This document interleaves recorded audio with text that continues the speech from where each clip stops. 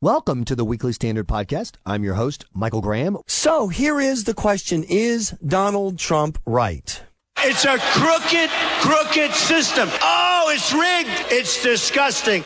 He says it's 100% rigged. The Weekly Standard's Michael Warren has written about this very subject, and he joins us. Michael, thanks so much for your time.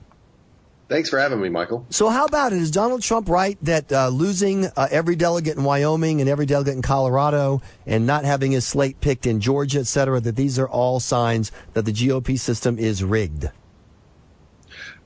It would be amazing if the GOP had enough of its act together to actually rig it against Donald Trump.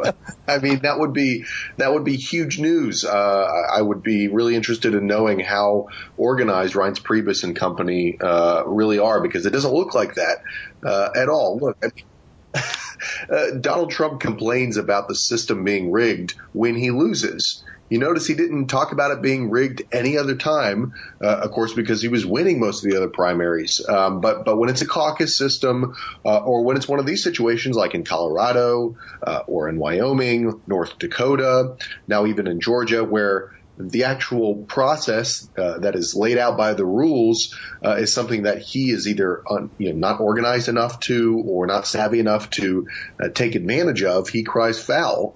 The problem is that there's no indication that there's any conspiracy or foul play here. It's more that Donald Trump doesn't have his own act together. Michael Warren, the supporters of Donald Trump say that nobody got to vote in Colorado, nobody got to vote in Wyoming, and therefore it's the party bosses who are picking the nominee. Are they factually correct that nobody got to vote?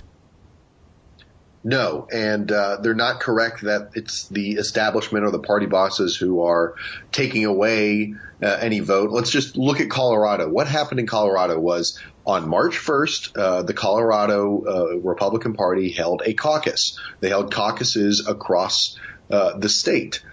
What happened in those caucuses is you went to your precinct like you might go to vote on a general election, and you voted for a number of delegates. Now, those delegates went on to sort of congressional district level or state level conventions, where at those conventions, those delegates that you voted for in your precinct voted for national delegates. Now, it's this really complicated, convoluted system that doesn't feel much like direct democracy, because it's not direct democracy. But to say that Republicans in Colorado didn't get a chance to vote is just not true. It's like saying that any Republicans in Iowa didn't get a chance to vote because what they were actually voting for were delegates to the national convention and not for actual presidential candidates. I mean, even at the general election level, when we go ahead and vote in November, we're not going to be voting for really presidential candidates. We're voting for electors in the Electoral College. This is how representative democracy works. You can make an argument that it's maybe not direct enough and that maybe the Colorado system should be reformed.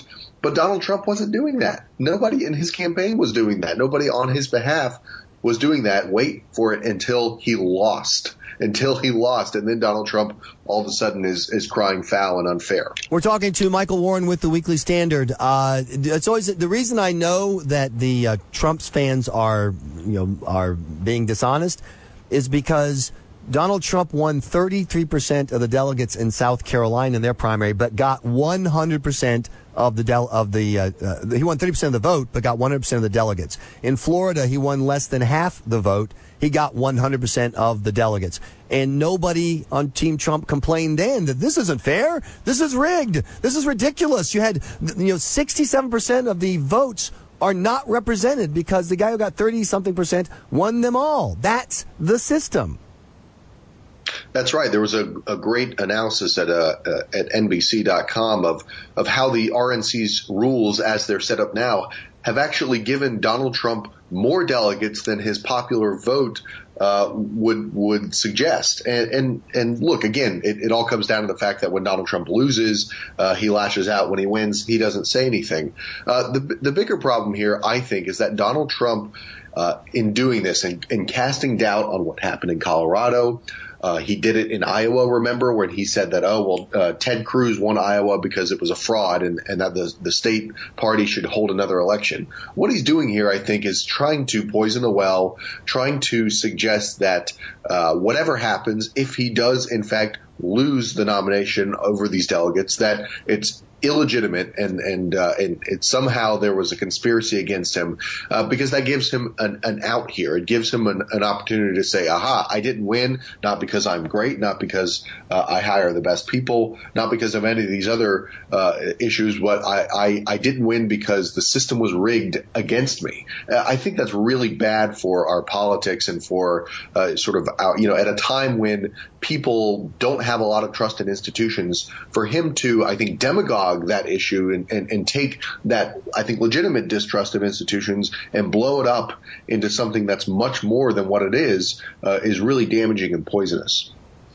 And now, do you happen to ascribe to the system, Michael Warren, the theory, I should say, that has been espoused by myself, and I just saw a piece in GQ magazine by a Drew McGarry, who I don't know, that Donald Trump is absolutely counting on not winning the convention, that he wants to lose the convention, destroy the Republican Party, leave with the world's greatest PR stunt fully achieved, his name ID at fully 100%, more fans, he'll write his own ticket when it comes to his next TV project, that the big win for Trump is to lose in the delegate fight because he has absolutely no interest in actually running against Hillary or being president of the United States. Michael Warren at the Weekly Standard, do you buy that theory? Do I buy that Donald Trump is playing six-dimensional chess while, we're all playing, tic-tac-toe? No, I don't think that's true. Look, I mean, that's a very comforting theory for those who want Donald Trump to not be the nominee, who don't want him to be president. But I think it's just too clever by half. Look, at this point, he's hiring some, we can talk about whether they're good or quality people, but a lot of the people that Donald Trump has been hiring are veterans of Republican campaigns. Paul Manafort, who sort of engineered the 1976 Gerald Ford victory at the convention. Rick Wiley, the former campaign manager for Scott Walker. He's hiring people who in a way that suggests he does want to win this in the end. It may be too little too late if Ted Cruz keeps, running the table and beating Donald Trump in these delegate fights. But I think it does show a seriousness, at least on the part of Donald Trump, that, wait a second, I actually need to change things up a little bit if I want to win this thing. So I don't ascribe to that theory. I think if that were the case, Donald Trump probably would be acting a little differently. He'd be, standing right there behind Corey Lewandowski and not hiring these old GOP hands. So the idea that Ted Cruz is sort of losing the mind game with Donald Trump is really hard to believe. But here's my theory: is that Trump got in the race as a publicity stunt. It never dawned on him that a third of the Republican electorate would rally around his alt-right, look out for those brown people message. And so suddenly he finds himself in the lead. He has no interest in actually being president of the United States. The job sucks. He has no interest in running against his family friend, Hillary Clinton. And so he he's the dog that caught the car, and this is a great way for him to get out. Yeah, I mean, that's a real, I suppose that's a possibility. But look, I mean, even if that is true, and I do think to a certain extent it was, that he sort of got into this, and in fact this has been documented, that Donald Trump wanted to run for president because he felt like nobody took him seriously.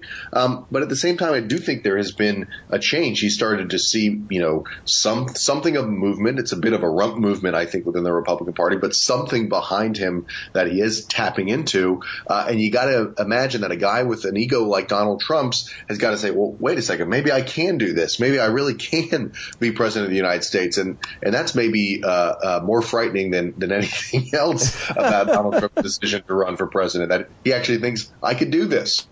That's the great thing about democracy. Anyone can grow up to be president of the United States, as terrifying as prospect as that seems when your mom told you when you were a kid. Michael Warren, thanks so much for joining us on the Weekly Standard. We appreciate your time. You've been listening to the Weekly Standard podcast. Please be sure to check weeklystandard.com regularly for podcast updates. I'm your host, Michael Graham.